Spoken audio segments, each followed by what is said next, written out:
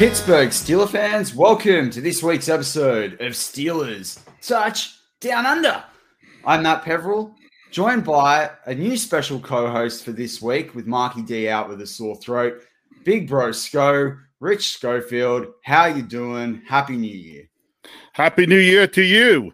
I was wondering if I should do my accent for the whole show or not.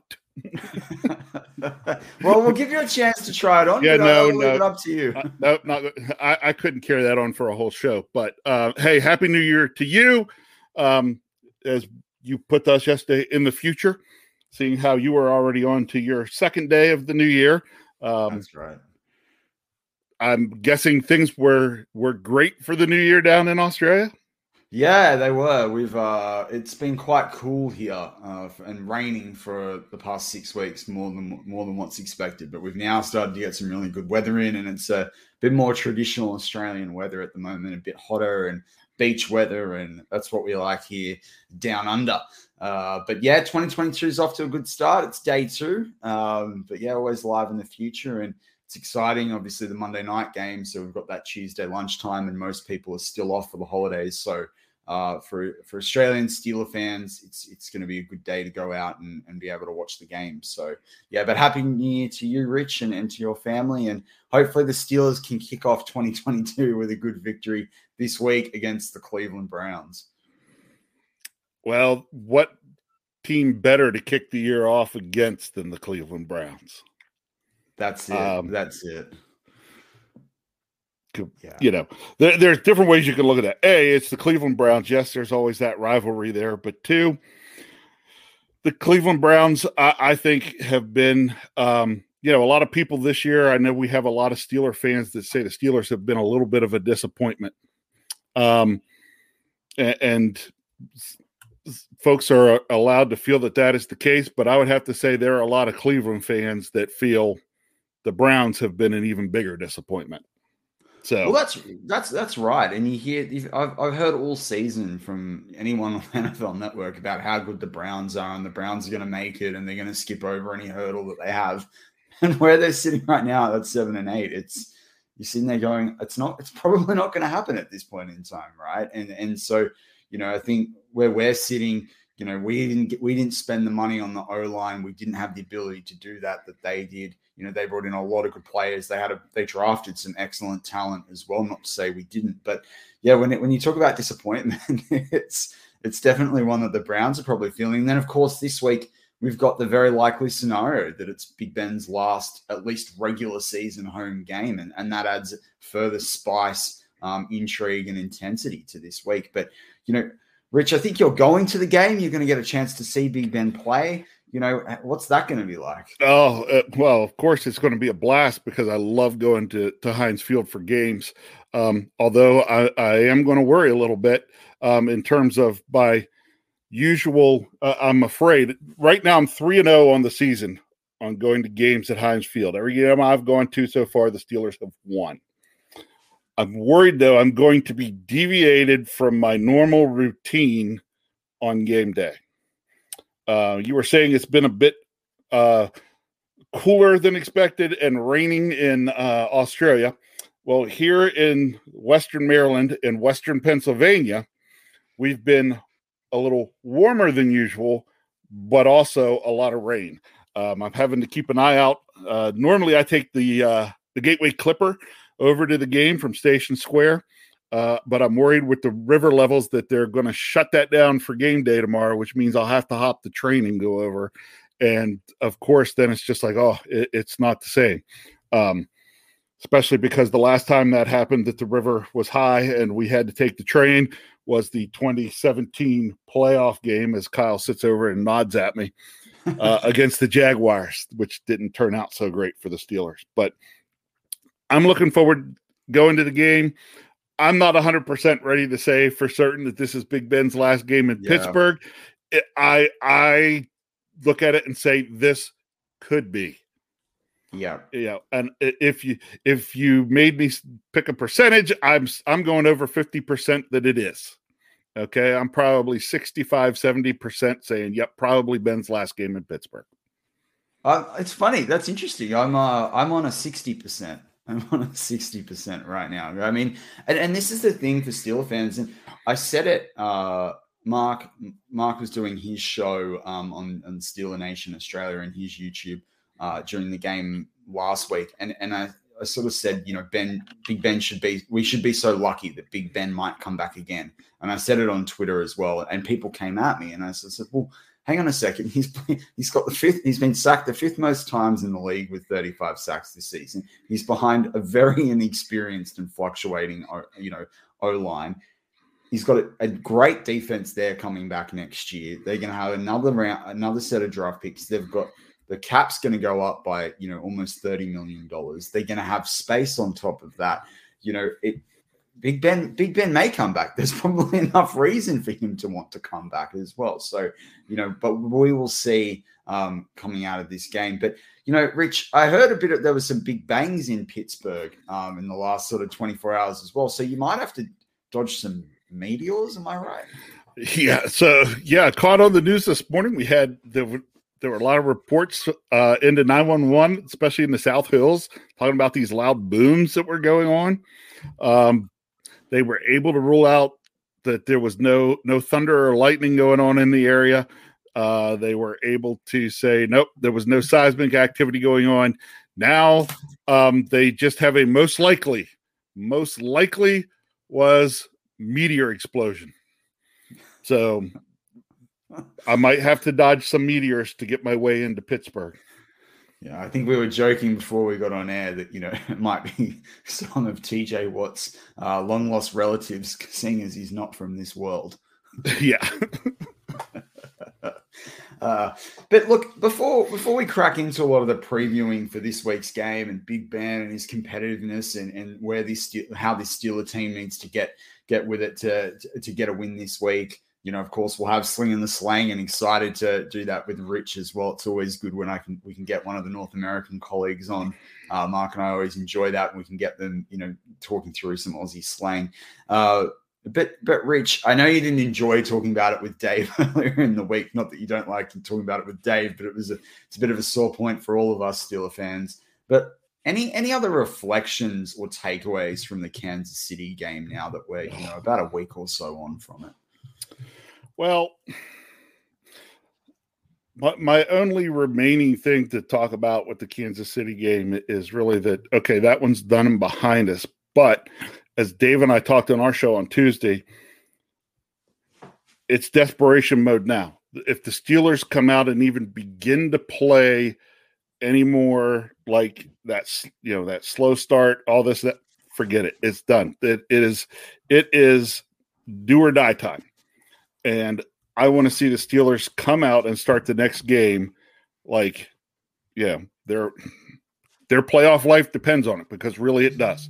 They need to beat the Browns. They need to beat the Ravens, period. So I hope that the Steelers are ready to come out and do that. Well, that's it. And Mark and I were talking about it a bit last week, and I sort of said that it was going to be key to any victory or even, good play in the Kansas City game. But for me, I still sit there, and it's not, there's been this storyline all season around the Steelers not playing, putting it all together on offense and defense at times. But for me, it's the complementary side of football. I mean, Boz always ends up, holds up his end of the bargain, and kicks field goals, and from 50 yards plus. And that, I think, could be very essential in this week's game. But we're yet to see a game where even probably, I would almost say for 50% of the game, you're seeing, the defense set the offense up really well, from a field position standpoint, set their special teams up from a return perspective within the other team's half. On the offensive side of the football, they're not getting enough points to allow this defense to go out and make plays.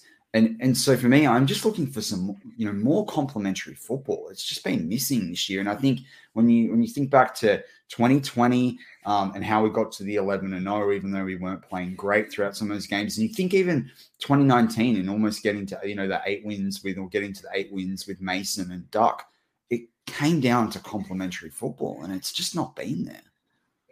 Yeah, it's the defense has to help the offense, and the offense has to help the defense. And last week, the offense did nothing to help the defense. Now, the defense wasn't doing much to help themselves at times, but 1-play drives and 2-play drives, that's not enough from the offense to give your defense the chance to catch their breath and regroup. Yeah. So it's got to be better from that standpoint.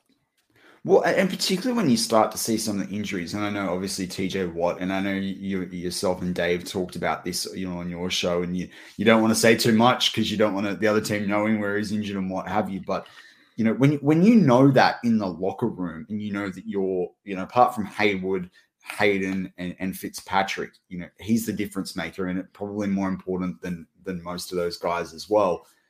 You've got to come together and you've got to step up. And I know it was Christmas, I know it was on the road, but these guys are professional footballers, and it just stands out to me because if we're going to get up this week against the Browns, we're going to get up against the Ravens, and we're going to be able to do something in the playoffs. This complementary football, it's a non-negotiable, really. Yeah, and to me too, like when the defense does its part, like they did in the Tennessee game. And created a bunch of turnovers. The offense has got to take some of those opportunities and turn them into touchdowns, not field goals. They have to feed off of each other. It's not one, it's not the other. We need our offense to step up and be excited when the defense does their thing, and then the defense to do the same when the offense is able to punch it into the touchdown zone. It's one of my favorite BTS sayings, the touchdown zone. The touchdown zone. I remember where I was when I heard that live. That's hilarious. But look, as the title of the show would suggest, one of the things I really wanted to cover off today, and particularly when I thought that, when I found out you'd be on with me, Rich, as well, I thought this is one that, you'd like to talk about too, and that's Big Ben and his competitiveness. Is there a greater competitor? And, I've not had the privilege of seeing Big Ben live. I think it's quite funny as an international fan. I go over, and the one game I go to see, it's Devlin Duck Hodges and against the Bills. And, you sit there and I'm thinking you could tell clearly that they needed to put Mason in, and they did the next week. But regardless, I'm never going to – there's a very good likelihood, even, if Big Ben comes back with the way the pandemic's going on and potentially – I may never see, or I'm very likely never to see Big Ben play in the flesh, and that is what it is, and that's a real shame. But the competitiveness that Big Ben has oozed throughout his career through day one, I mean, you saw it even, when he was in college and what have you, is incredible. And I sort of went ahead and I pulled some stats from this season, which I was inspired by this from something I saw on Twitter, basically saying that Big Ben's, not having the worst year he's ever had. And I just thought 17 seasons, and yes, he's missed, several games through to injury at times and suspensions and what have you. But this season, so I wanted to get your thoughts on this, Rich, because you've seen it in the flesh, and then to see what we're doing this season and how this team really needs to help Big Ben out.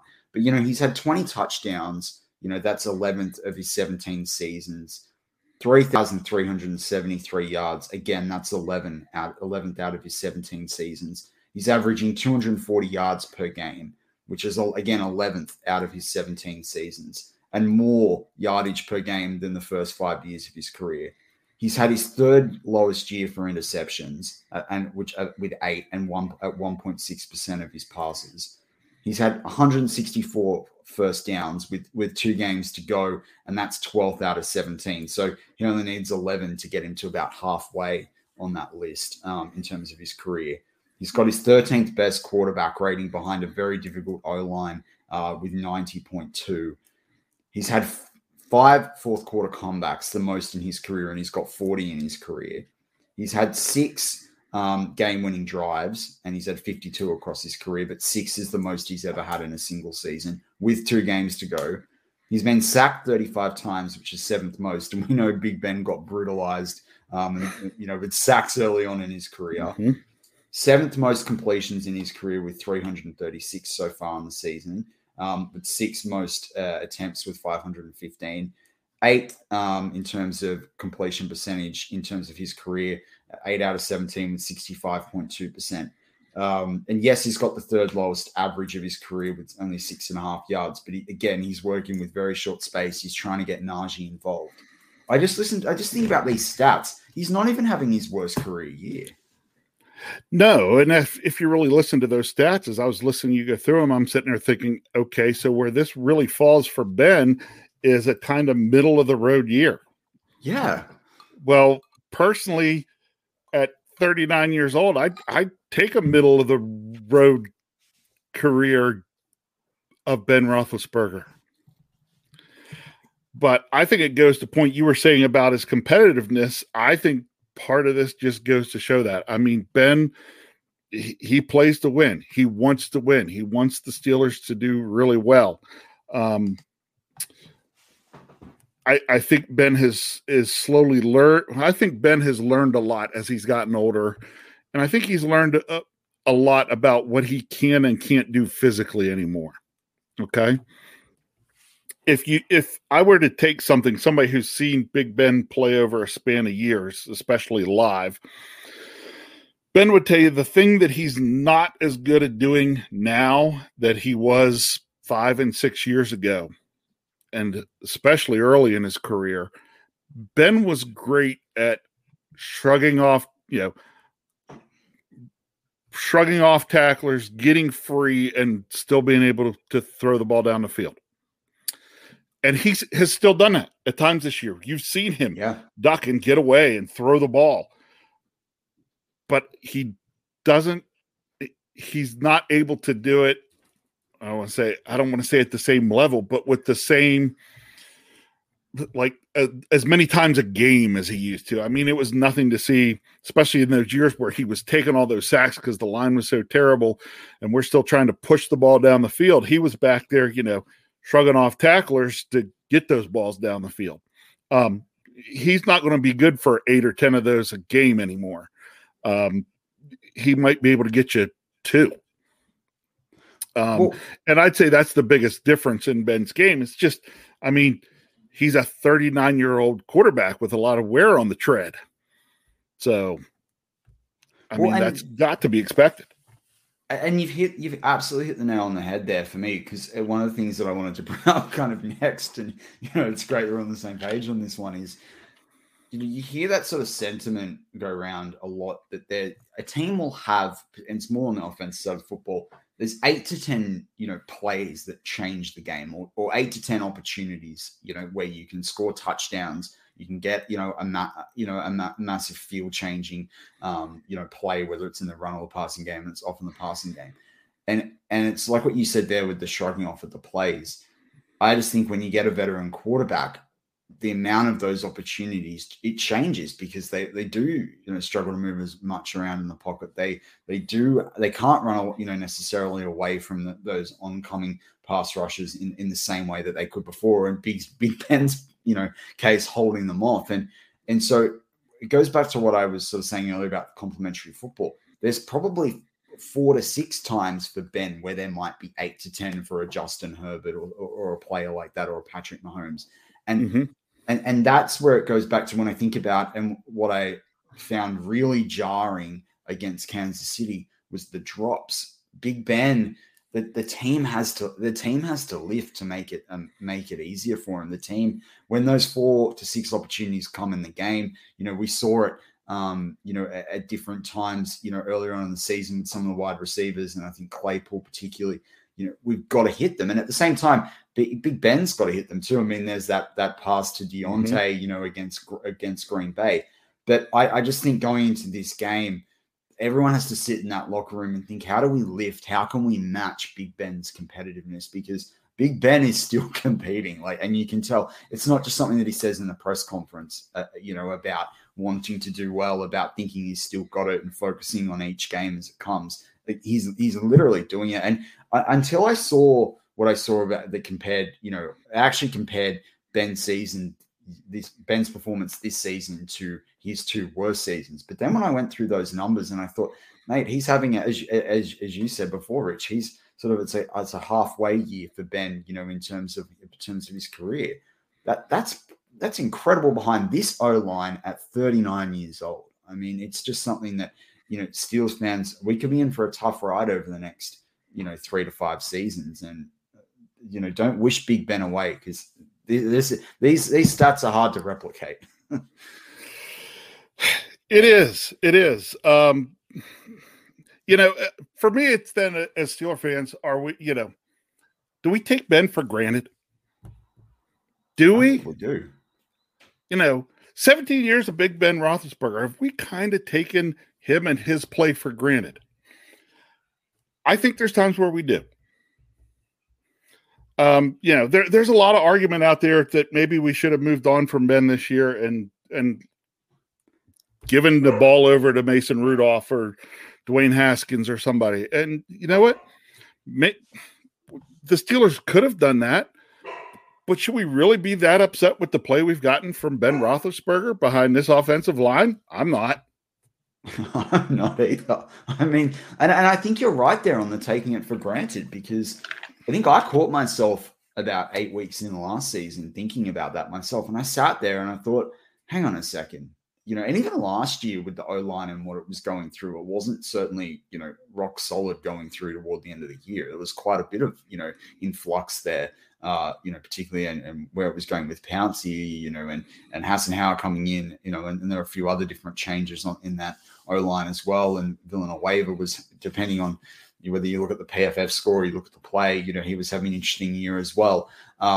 In the right tackle position, and you had Banner out the whole year and what have you. But you're exactly right there, is that, I do think Steelers fans, take Big Ben for granted a lot of the time. And it's that classic, you don't know what you've got until it's gone in many ways. And, you even look at about this week and you think about Baker Mayfield. I mean, this is a guy that's got on the season, his pass completion rate, 62.4%. He's throwing 15 TDs, 11, interceptions. He's got 2,800 yards. I mean, this is a guy that's meant to be in his prime, that's fighting for, his first big payday. And look at where Big Ben's sitting with his 20 TDs, 8 interceptions, 3,300 plus yards. I mean, he's 39 years old, not 26 or whatever that Baker Mayfield is. I mean, well, since you brought Baker Mayfield up, I will honor Brian Anthony Davis here on the show and just first bring up that Baker Mayfield sucks. And then I'm going to turn around on Monday and pray for another 4 interception night from Baker Mayfield. So that's it. I mean, if it's Brown, flush it down. But I looked at that game. I was watching the second half of that game, against Green Bay. The guy was cutting up Christmas leftovers, actually, from the next day on our Boxing Day. But I was watching that game, and, Green Bay completely let them back in. That scoreline absolutely flattered the Browns. But what I did notice out of that game that I think that, the Steelers need to be really careful about this week is, let's say the Steelers get off to a good start. We know that's been rare so far, right? So a bit of wishful thinking on my part there. But let's say they get off to a good start, or they have a great second quarter and they come out of halftime, looking good. They have to play right through. We are not good enough to let this team, come back in this game. They need to hold them out.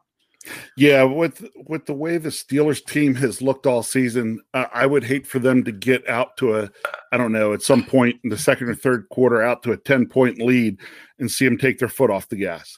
This team for the Steelers is not this team for the Steelers is not good enough this year to, against a decent team, which the Browns to me are a decent team. They are not good enough to be able to be up 10 into the third quarter and take their foot off the gas and hope to make it to the end and win. If the Steelers take that attitude, they will lose.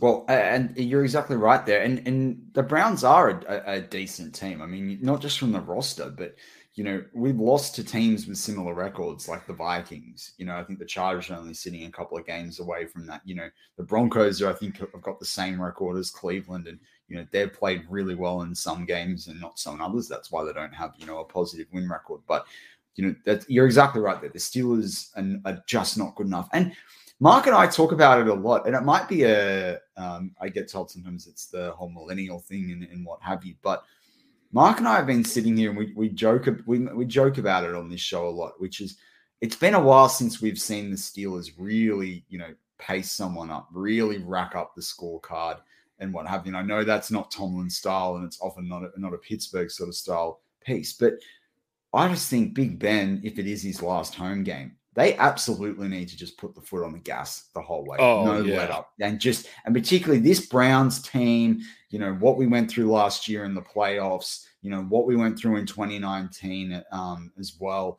And Rich, even what we've gone through in the last 24 hours, and I think you let me know this morning before we jumped on about some of the comments from Garrett. I'd seen earlier in the week he wanted to make it, he said he wanted to make it Big Ben's last game ever, not even just his last home game. But I think there's been more comments overnight.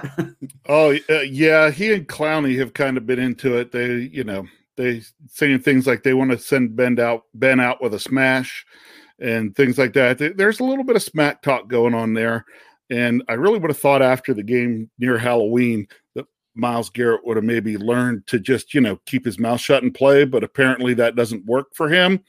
So I'm really interested to see if maybe some of the talk that's been going on doesn't add a little extra motivation to our offensive line, as they could definitely use some motivation right now.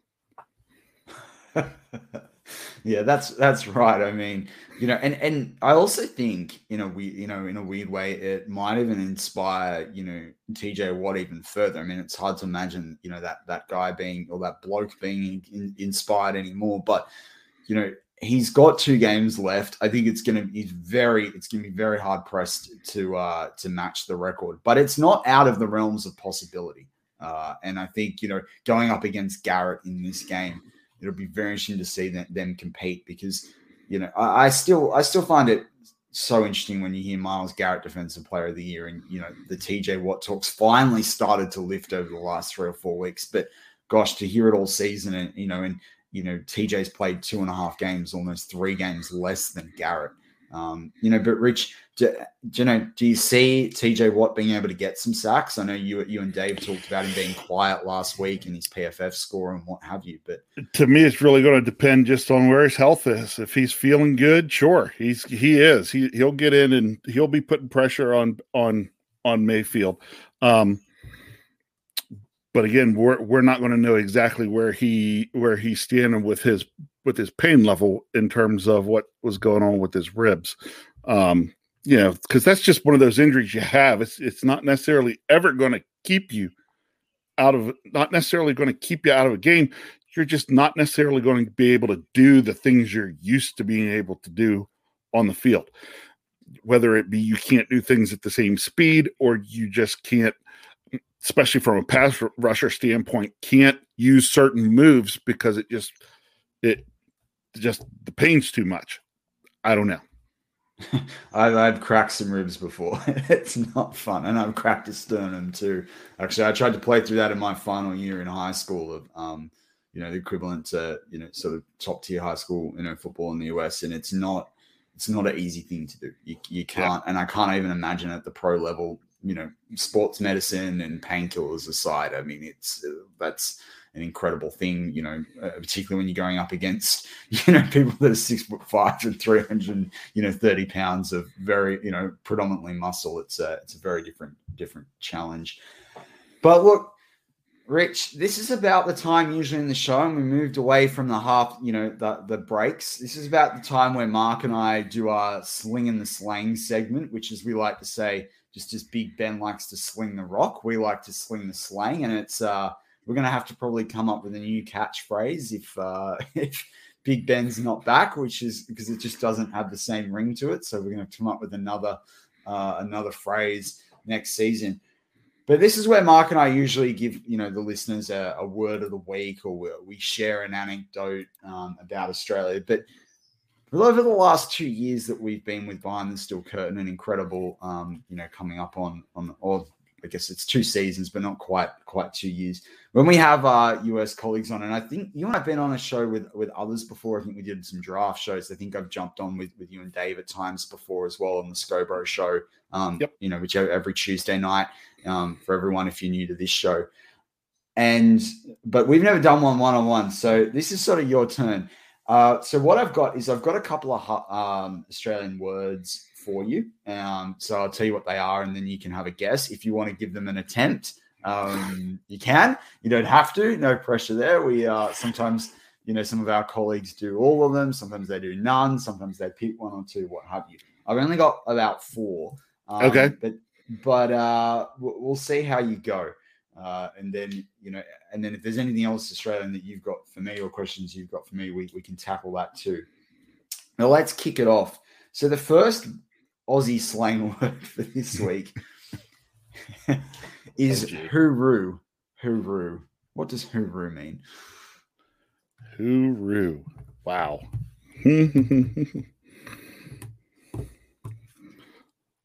Oh, boy, I'm thinking that I've heard that somewhere. Sorry, it's funny, we're sitting here talking through this. I've had several Australian students work for me in colleges through the year, and I'm thinking it's the last one that I had when I was at William and Mary that brought that up. I almost put it in the title of today's show too. I almost did it. I didn't know whether it would work well on the audio side, so I changed it. You know what? I'm going to say something like the last hurrah. Yeah, kind of. You say hooroo when you're leaving somewhere, but it's often it's maybe it's just contextualized. Marky D can challenge me on it in the live chat, but you might say it. Let's say there's a family that you don't see a lot. You might see them at Christmas and, Easter or those sorts of times, or infrequently, and you'd be like sort of hooroo. And, it's not necessarily I'll see you later or I'll see you in a while or what have you. I'll see you next week. It's more of just a, sort of a goodbye, but very casual sort of goodbye. Some people might use it more frequently than that, but that's sort of the context that I've had. So for me, I was thinking, Big Ben this week, and as you sort of said there, last hurrah, and you were almost on there, that it's kind of hooroo to Big Ben this week, from Steelers, home fans. Yeah. All right. Well, this one you might know. We've used it before, but there's only so many. Mark and I often joke there's only so many slang words that we can share because a lot of them have some non-PG connotations at times or involve some swearing and what have you. But that's like sort of any slang from any country. But hard yakka. Do you know what hard yakka means? Let's see.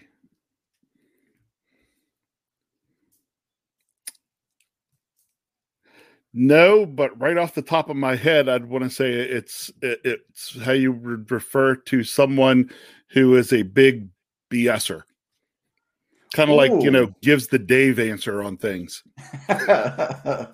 No, but I'll compliment Dave and I'll say that he likes some hard yakka. Hard yakka for us is hard work, the tough stuff. And gotcha. Mark and I often talk about it in terms of, the defense and, stop, pound and ground in there in the defensive line. Cameron Hayward, it's hard yakka all day. You see him chasing down players, down into the backfield, and definitely if they've made a break as well. So yeah, that's what hard yakka is for us. So we like, that's what we like to see. So, not afraid of that hard yakka. I mean, the perfect definition of that, I think, over the last 2 years is when Spillane, smashed Derrick Henry. That's some serious hard yakka that game. All right. So I used this recently. I work for an American company, but obviously work out here in, the Asia Pacific region. And I used this term recently, and it just blew them away in terms of context. So I wondered whether you'd guess it, or I thought it would just be one funny to talk about. But the word, legend. And so this isn't a word that you have to guess, but, we talk about, a Pittsburgh legend or someone like that. But I used the word, I just replied in an email to someone when they did something to me, actually kind of saved the day for me on something. I just replied legend, and they sent me back an email with a GIF and a few question marks. And we're like, what does this mean? And I sort of thought, well, it's interesting. In Australia, if someone does something that's really great for us, and Marky D brings up the abbreviation of it, ledge, in the live chat, we'll sometimes call someone a legend. So, it could be, someone, I think you're taking a mate to the game this week. So if you rang him up and said, "Hey, I've got tickets to the Steelers this week. Let's go. Come with me." He'd be like, "Oh, you legend," or he might say, "Oh, you ledge."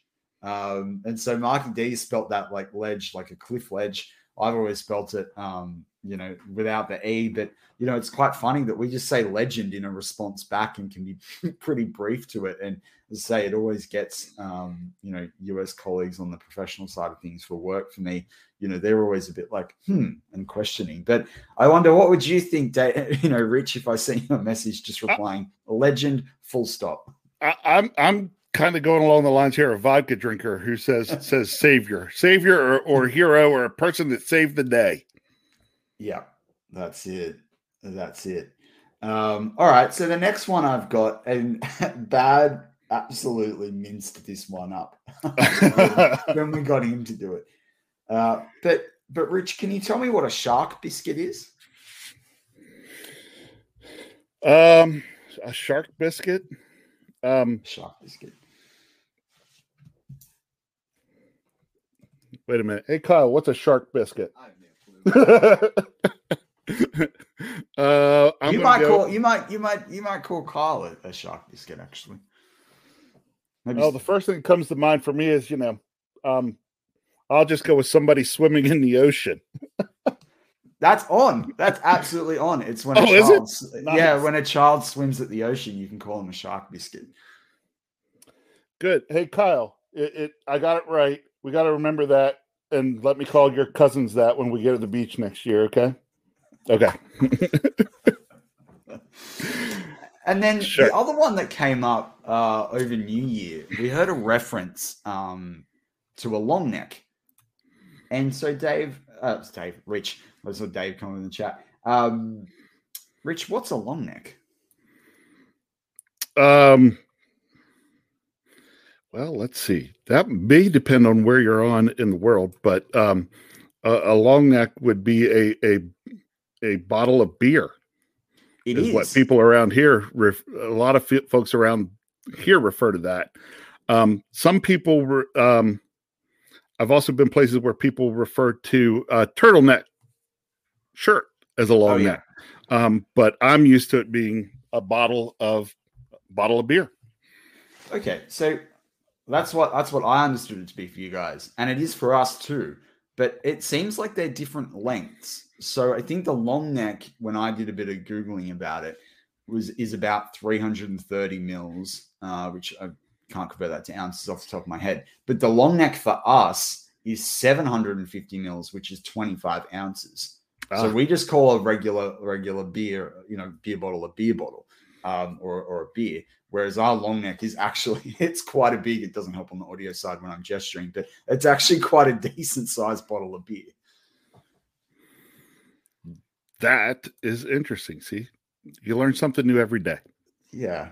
I always find the measurements quite funny. The height thing works because in sport, even we're in the different system, you sort of work out what the values are, every couple of inches and what have you. But it's very different when you've got ounces and weight and what have you to try and work that out. I'm very good on the pounds and mile conversion. But yeah, it's quite interesting. In fact, one of the ones that I've mentioned before this time last year, I think we were talking with Jeffrey Bennett on it, but we had a track meet when I was 17. We did it. There was a big invitational on the Gold Coast in Australia. My school, traveled in, interstate to go do that. And then we had a couple of American schools come out. And so we're so used to running the 1500, which is obviously the Olympic event. But as an American, you guys all run the mile when you're developing. And it was just funny. You just saw 1400 meters into this race. We were struggling. And, our US counterparts were just blazing past us because they're used to running an extra, 100 meters on top of us. And it was just so funny in all these distance events, same thing with the 3K runs that we did as well. Again, you got the double mile there. And so just being used to running the extra 200 meters there, it's just so funny to see the difference in how much a metric system doesn't just change the way you measure things, but actually has a physical impact when you go and do something. So it's just quite different. Always interesting to hear those differences. That's it. But let's get back. Let's go back to Steelers. So, I always like to ask Mark this, and it's interesting some of the players that we come up with. Rich, is there a player on the Steelers that you're looking this week? I mean, it may well be Big Ben, but you just think that if we're going to win this game, this player has to ball out, or this player has to step it up if they're not stepping it up on the season so far. Well, no, it's not that I'm looking for somebody to step up, but I have a feeling that there's someone who I need to see that if I'm seeing them in certain ways, that it could be a good thing for the Steelers. All right. And believe it or not, I'm going a little bit off of what I've been thinking all day on this, but really it's going to come down to me. I'm going to look at Joe Hayden. Okay. This is Joe Hayden versus the Browns, his old team, the team that didn't keep him around. I'm looking for Joe Hayden interceptions in this game. If Joe Hayden could pick off a pass in this game, I think it could be a really, really good sign for the Steelers. Okay. I like it. Very much like it. For me this week, and I wanted to go someone on the defense, and, I think there's still a bit to go in over the next day or so in terms of players coming in and out, and there's players that have been off the injury report, like Dotson and Bush and Wormley and Shobit. I wanted to think about someone in the inside linebacker position, particularly if Devin Bush was playing, but I'm going to go with someone else on the offensive side of the football. For me this week, we know Deontay will want to bounce back after his drops last week. For me, it's Claypool. Because when we talked earlier about those 4 to 6 plays or 8 to 10 plays and Big Ben being hold people off, Claypool is going to get some deep balls thrown at him or some intermediate balls. And I know Big Ben's really not like to pass there. And Jeffrey Benedict wrote a great article on that a few weeks back behind the steelcurtain.com, your one-stop shop for all things Pittsburgh Steelers. But for me, it's Claypool because there are going to be some times where it's going to be difference maker. He's got a chance to continue to redeem himself, or let Steelers fans put the Vikings game to one side, the music playing at training to one side. And I just think he could be a real difference maker, particularly with some of the injuries that the Browns have at the moment, or some designated outs. I know they're missing both Ronnie Harrison and John Johnson, the third there, which is incredibly disruptive for their defense as well. But that's going to force some other players to do some different things. I think Delpit's been playing on and off. Newsom's injured. He's a great cornerback there. So as I said, I think he's going to be really, really key, and particularly if Denzel, I don't recall whether Denzel Ward's in or not, but they're going to need someone to leap over the top of people and bring down the tough catches. All right. Good to hear. Actually, glad we both went one on each side of the ball there. Yeah, for sure. But then flip it across to the Browns. I hate talking about the Browns too much, but who's the player that the Steelers have to stop on the Browns side? There's 2 ways you could go on this one, but I'm going to go with this one only because I talked about it a little earlier. To me, it's Myles Garrett. Okay, he's the guy that comes out. He's the guy that talks. He's the guy that wants to get after Big Ben. We need to treat him like we did in the first game, where his name was not being mentioned at all. If we can control him to where his name is not being mentioned at all, that will be another good thing for the Steelers offense. Yeah, completely agree. I'm going to go the other side of the ball then as well. To me, I was sort of thinking Baker, but when we talked about earlier about the 15 touchdowns, the 11 or 12 interceptions, I think he's less of a factor, as long as the Steelers, make the right plays. But I'm sitting there and it comes back to Jarvis Landry, and I just have these memories and these flashbacks to what he did in the divisional game last year and how he carved it up, and the Steelers have to be on, because you saw it, and I know different divisional opponent, but you saw it in the first game we played against Cincinnati. It wasn't that we let Jamar Chase, get plus 100 yards, but he had 2 game-defining touchdowns, particularly when they were in the Steelers' half and made big, a 30-yard plus play. that's what I can see from, Jarvis Landry. And with our secondary being quite in flux and different people in and out, you only have to have a small lapse and, Jarvis Landry will take it to the house. And Minka has to be on for that. And the team has to be around it, particularly if Minka's flying into the box. So if they can stop, Jarvis Landry, and there's no Odell Beckham Jr. to even have to consider anymore. I think that will help, because I just don't trust Baker to get it done through the tight ends alone. And I think the Steelers, Terrell Edmonds can, mark up against David Njoku enough. But, when it comes to stopping the Browns, I think shut down Jarvis Landry and you shut down Baker Mayfield. Yeah, I can't argue with that one. I know I knew you were going one of two spots. I knew you were either going to go with Landry or Chubb when you said you were going on the offensive side of the ball. I knew it was going to be one of those two. And that's really what you need to do. You're not necessarily going to stop them both, but you have to stop one of them to give yourself any kind of chance to win a game. Would it be nice if we could shut down both? Sure, it would be. But I'm not counting on this Steelers team to shut down both Landry and Chubb.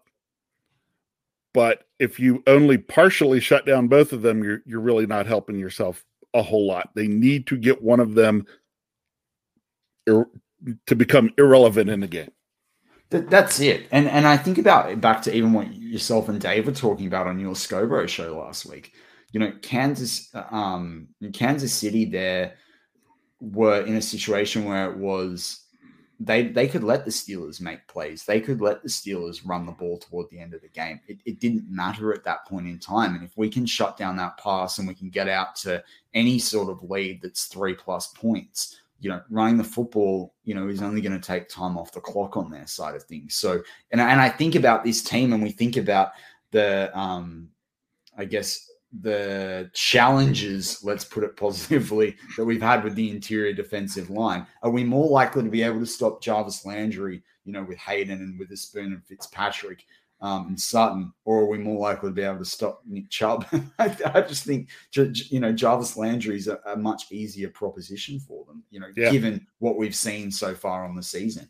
But before we open up to audience Q&A, and we'd love to have some questions. It's been a bit quiet on the questions side this week.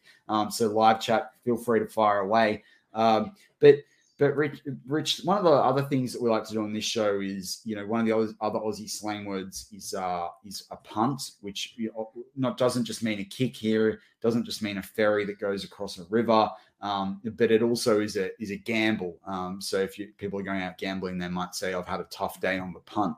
But that's sort of our bold predictions. Do you have a bold prediction for this week's game?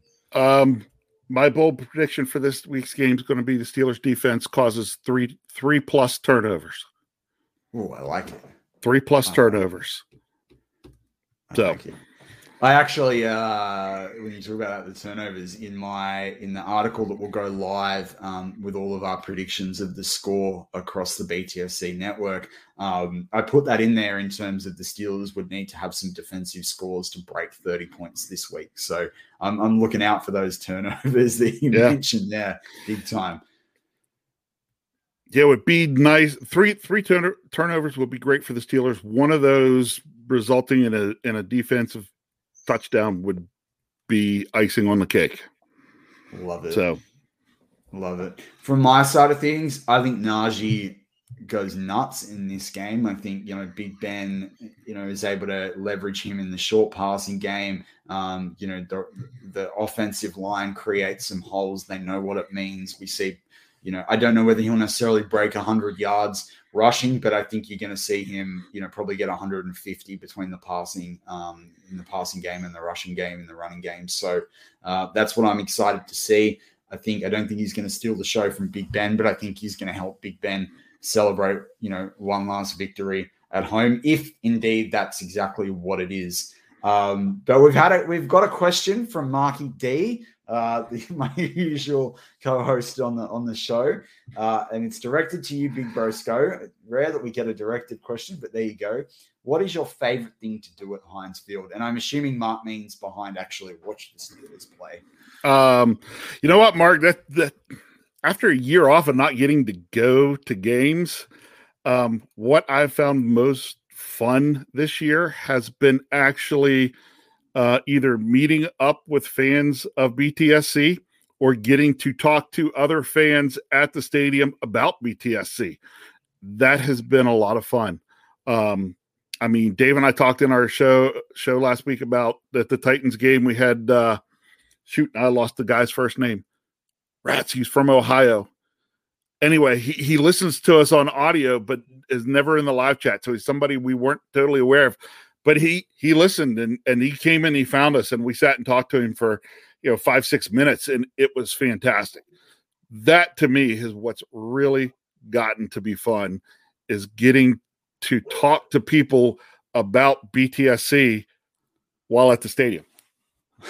That's awesome. Marky D brings up a second question. He says it's directed at me. Matty. He's like, does it feel weird you've been closer to Big Brosco and Dave Brosco in person than your Aussie mate? Because he and I have struggled with the restrictions that we have here in Australia to meet up. Well, actually, I think the game, though, that I went to was Big Brosco. No, it wasn't Big Brosco. It was Dave, and it was bad. I don't know whether you went to that. I was there. I was there with my daughter. Okay. That was the Buffalo game. Yep. Yeah. We were there too. Yeah.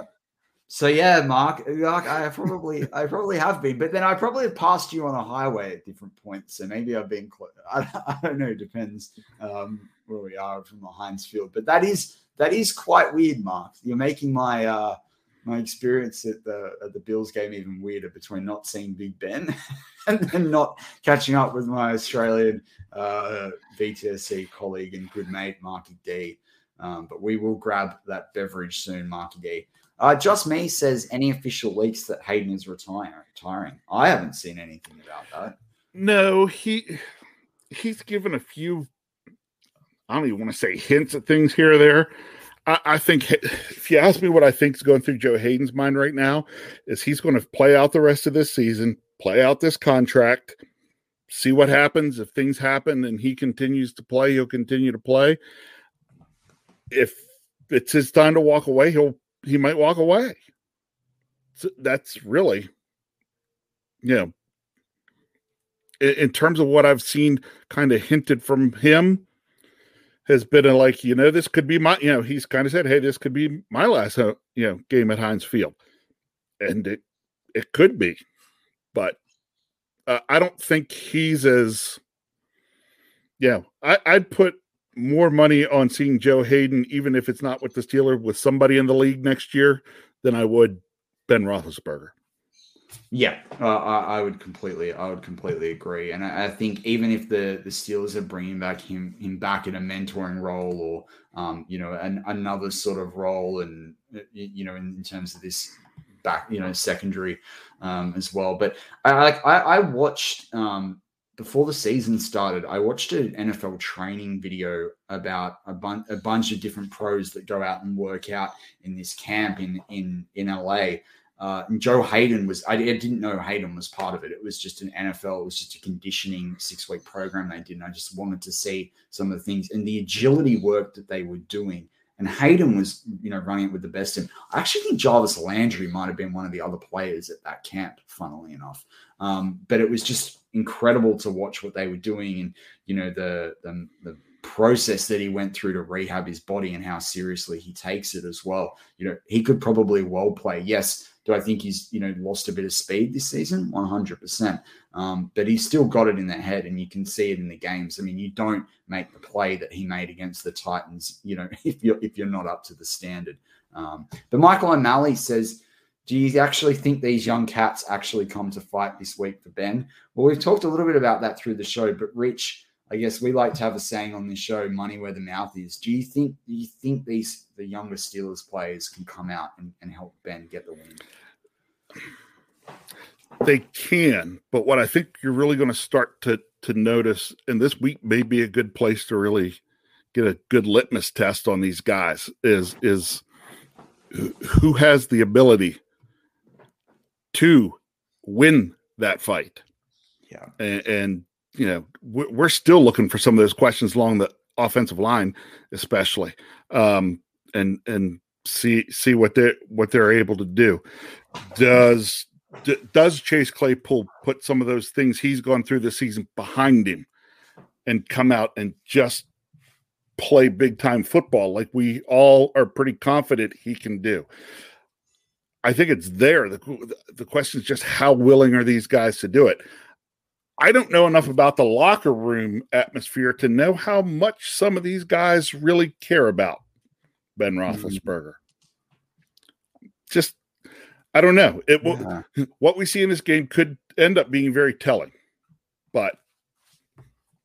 Yeah, I mean, that's a great point. You know, we all get to speculate, and you know, even ourselves here on BTSC, but at the end of the day, we're fans. We don't know, and the media have no idea. They have probably less idea when you think about when I see what the Steelers come out with in press conferences. They have even less idea probably than we do because of how much we soak up, you know, what the team's doing. But you're exactly right. You know, and it's the classic saying: the proof is in the pudding. They've got to come out and show it.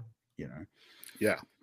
Steeler Nation 412. You'll have to check out the article unless Rich wants to give his score, but I'll leave my score in the article. I'm trying to remember what score I gave on Tuesday night with Dave. I think I gave 24-21 Steelers, if I remember correctly.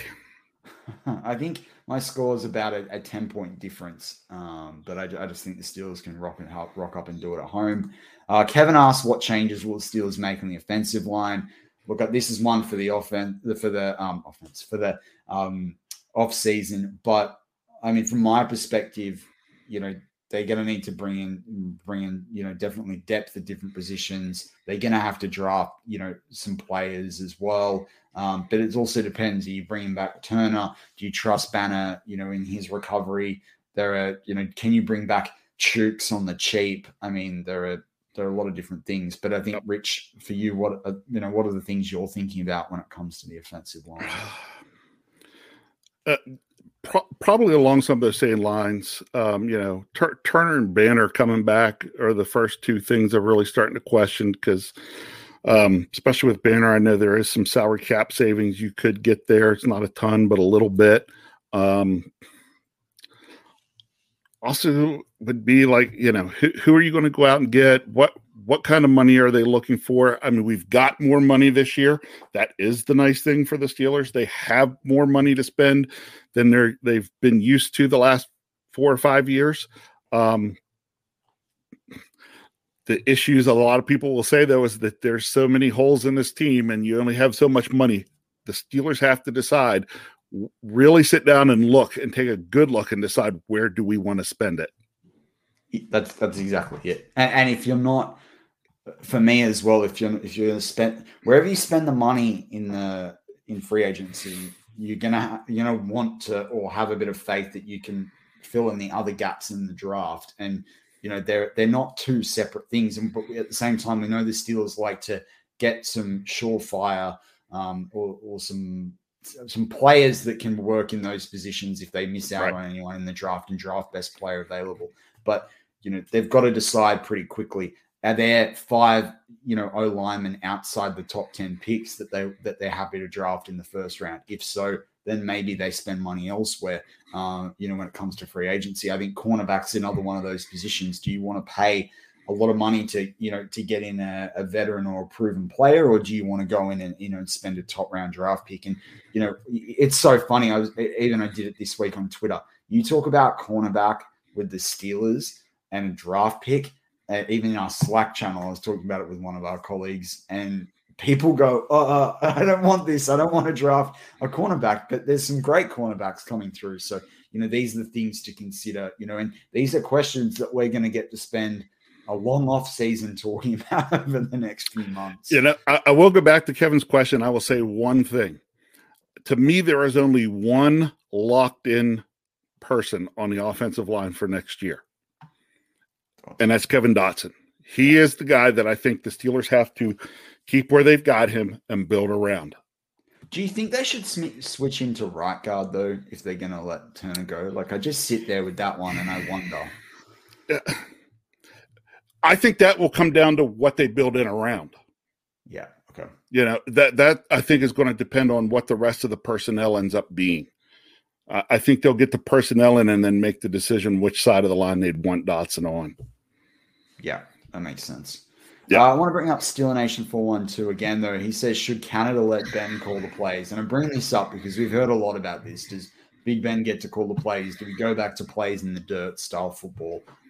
Assuming that actually happened last year with Fichtner, which I think it did. But, Rich, what are your thoughts there?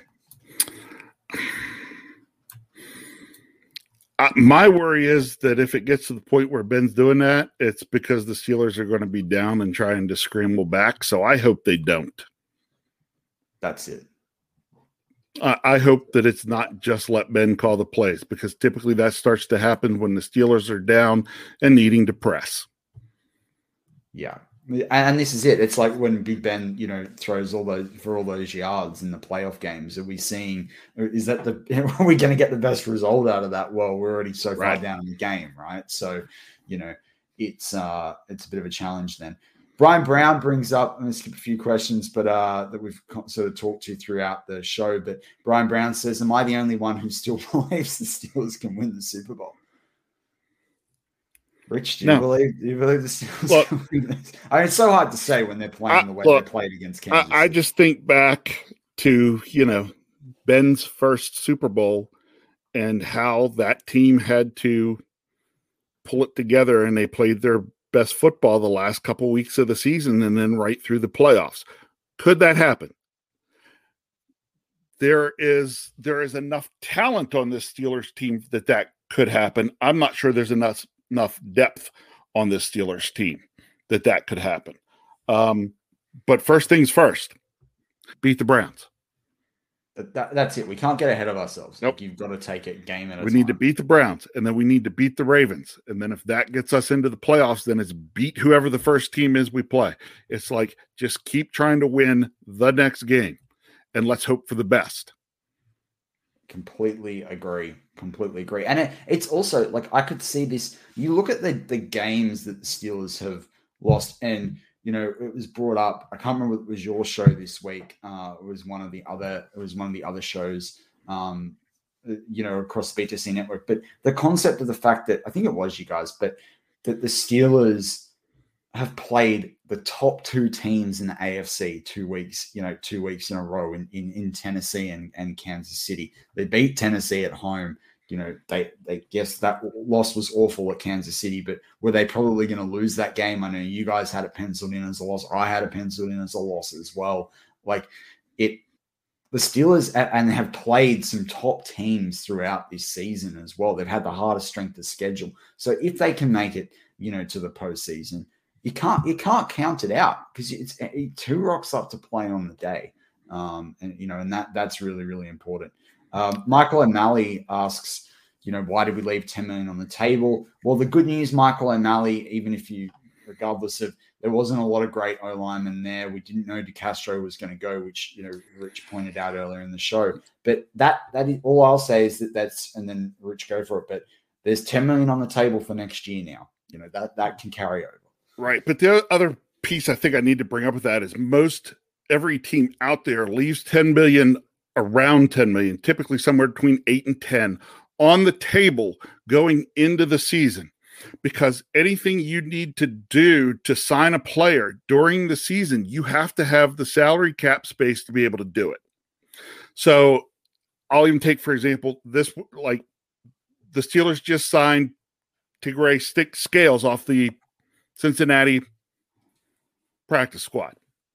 Okay. His salary that the Steelers will pay this week, and they have to pay it next week, has to come out of remaining salary cap. So there had to be money there to do that. When we got Montavious Adams, we had to have money there to be able to do that in the middle of the season.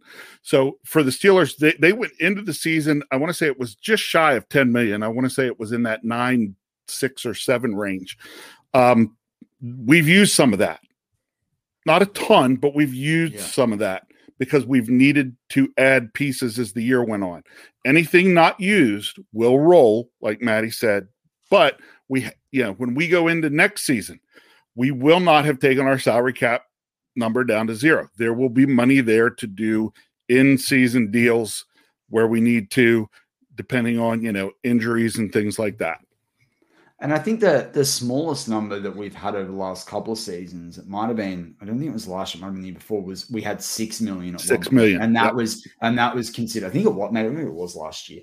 And that was considered, quite small. And I remember there was a few players that were on the risk of being, cut if a major issue happened. I think, it was last season, because we're talking about if Big Ben, had another injury and they couldn't go around with Duck and Mason again and what have you. So, the Steelers, I think if you're sitting here and you're a Steelers fan that feels a bit jaded and jilted by the fact that they've got money in the cap, in a year with a smaller cap, and a year where they've had some injuries in some key areas of this team, offensive line, defensive line, the secondary's been in flux. Think about it, like that 10 million carries over for next year. That 10 million helps us cover, voidable contracts as well. So, This does create some opportunity for us in the different moves that the Steelers can make next year, and, paying people forward, contract restructures and what have you. And there'll be a heap of time for us to go through that. But if you really look at it, and I think the money that you were talking about as well, Rich, before with Zach Banner, I think it's roughly about 2 million or so. But that might be enough. Yeah, that might be enough to retain Chooks, who's a free agent. Like, what's the market going to be for Chooks, right? Exactly. So there'll be a lot to be done. Once the Steelers season ends, I know Dave is ready to hop in and start working cap. But he's kind of like me. Like, we'll look at those kind of things, but let's not get ahead of ourselves. Let's finish the season first, because we got an entire off season to start working on that, on cap and what we think we can and can't do. And there's always surprise cuts as well, right? Oh yes, so yes. You can sit there and go, Aaron Rodgers is going to be a free agent. Well, that's great, but there might be a team that makes a bunch of cuts, and they've got the money, right? And there's players probably on this Steelers roster that are sitting there. Like Tuitt's probably a name that's going to be bandied around a lot, whether he goes or he doesn't. Whether he, I saw rumors, is he going to retire? What have you? That I don't want to also get into that. We need to wrap up the show, but they're the sorts of things to think about. And we're not really going to know until about a week before free agency. And even then, it'll be a couple of days in before you start to see all these moves happen as people become available. Teams can talk to players, all those different things as well. But with that, I'd like to say a big thank you to Big Bro Rich Schofield, for joining me today on Touchdown Under. It's been an absolute pleasure. I really want to do a show with you for a while. Miss Marky D, of course, as well. But we'd love to have you back anytime you want to come on. And I just want to wish you and all of BTSC a very happy New Year. Thanks so much. Get better, Marky D. That's it. And Marky D always says, closes out the show with "Go Steelers." So I'll hand that over to you, Rich. Okay. Oh man, I got to close it with "Go Steelers." Kyle's used to hearing "Can't wait," but I will say, hey, you can say "Can't wait." Okay. Well, okay. Monday, me in the stadium. I will be looking for folks. I already know I got to hit up BF Bud, who's going to be there with in Dave's seats. He and I are going to try to meet up. Someone asked early on if I was going to try to do a live podcast. I doubt it, but I don't know. My friend Tim and I were trying to get to the stadium pretty early that day, even though it's supposed to be freezing cold in Pittsburgh. But we're still going to try to get there early and get around, and I'm hoping to run into some folks. So Monday, Steelers, Browns, Ben's last game potentially in Heinz Field. Can't wait. Oh, how it rips me, but love makes me live for tomorrow.